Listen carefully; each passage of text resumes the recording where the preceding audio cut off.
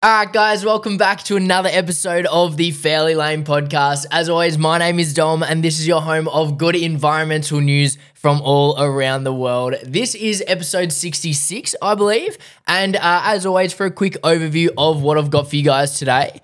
First up, we'll head over to America to have a look at how the Fish and Wildlife Service plans to establish some climate insurance for the country's ocelot populations. Then we'll learn about Africa's Great Green Wall Initiative and the role food forests will play. Then Indonesia's crackdown on illegal palm oil plantations that will see over 200,000 hectares of farms turned back into forests. And then finally, we'll finish up with a story about how the University of Michigan and MIT are turning windows into transparent solar panels. And I'm sure a lot of you are sick of me saying this by now, but please keep sending through all the good environmental news, innovations, Instagram pages, anything like that you come across, and potentially even jobs too, but that's a story for another day. I do want to try to make a bit of like a job volunteering hub register kind of thing on the page, just because I do get a few questions about it. And I think it'd be a really good thing to do, especially, just ties in well with the good environmental news, people wanting to get involved.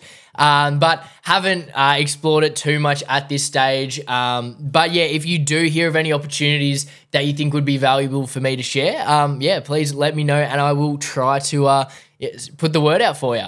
And also while I'm on that, thank you to everyone who sent through their favorite good environmental news stories from this year as a part of that giveaway with the Appalachian Botanical Company. Great to see that a lot of the stories are resonating with you guys. And unsurprisingly, that giveaway was for the lavender that came from the lavender that's been grown to transform the coal mine. And that did come up a few times as people's favorite news stories. So perfect way to do it. But anyway, let's get straight into our first story. And so like I said, the first story we're getting into today is about how a new ocelot population could soon be established in Texas to give the species some climate insurance. After decades of habitat loss, hunting, and collisions with vehicles, America's last 100 wild ocelots are split up between two isolated populations on the Gulf Coast, which could be wiped out by a single hurricane event. So, as a bit of an insurance plan, the United States Fish and Wildlife Service is aiming to establish a new strategic population using the offspring from a captive breeding program that has just gotten funding.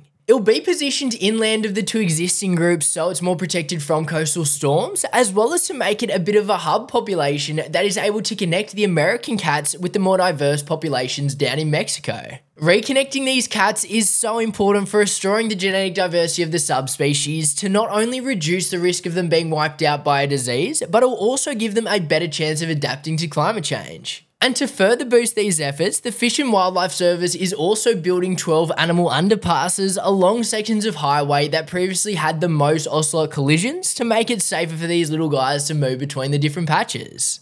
Now I'll take you guys over to Africa to learn about how food forests are helping build a Great Green Wall that will hopefully one day restore over 100 million hectares of degraded farmlands. So the vision behind the initiative is to plant a living barrier of green landscapes across the width of Africa to stop the southern expansion of the Sahara Desert into savannas and rainforests, and one of the ways of doing this is by establishing things called food forests. These forests are a type of farm that aim to replicate natural ecosystems and incorporate crops that grow in different spaces, such as up in the canopy, in the shrub layer, or even underground for things like root vegetables. And by having all of those layers, families are able to get food, fuel, building materials, medicines, and probably heaps more from the exact same land that would otherwise only be able to support a couple different crops at a time. It's also thought that because of those benefits, these food forests have a heaps better chance of being protected in the long run than regular forests, as they're worth so much more to the community's standing than if they were to be cut down for firewood. In some areas, locals can learn about the technique by joining a 4-year program that involves setting up and rehabilitating their land, identifying what plants are best suited to their conditions, and then optimizing the ecosystem for the best results. Then when the farmers graduate, they have the opportunity to become mentors, or others choose to help out in other ways, like turning their farm into a nursery that grows the plants that other people need to get started.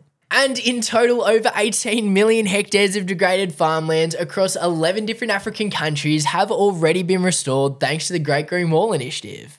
And staying on the topic of bringing back Earth's forests, our next story is looking at how Indonesia is planning to transform over 200,000 hectares of palm oil plantations back into forests. Indonesia is the world's leading producer of palm oil. However, it was recently uncovered that over 3 million hectares of its palm plantations were illegally occupying land that's meant to be natural forests. And for one example of what that looks like, the Teso Nilo National Park was established back in 2004 to protect the critically endangered Sumatran tiger from habitat loss, but now over 43% of the park is illegal palm oil. So to start undoing all of that damage, the operators of the illegal farms will be kicked out and fined, and that money will go to the government to help pay for the restoration of the natural ecosystems. But the palms won't all be removed at once because you'd rather have something holding the precious topsoil in place than nothing, so instead they'll carefully manage the landscape and thin out the palms as the original vegetation returns. And this announcement isn't just good for the forests, as officials suspect that this crackdown will also help them combat other issues in these areas such as wildlife crime and human exploitation. And I reckon there's a chance that stories like this start becoming more common, as we've already seen places like Europe start banning the importation of products that are linked to deforestation.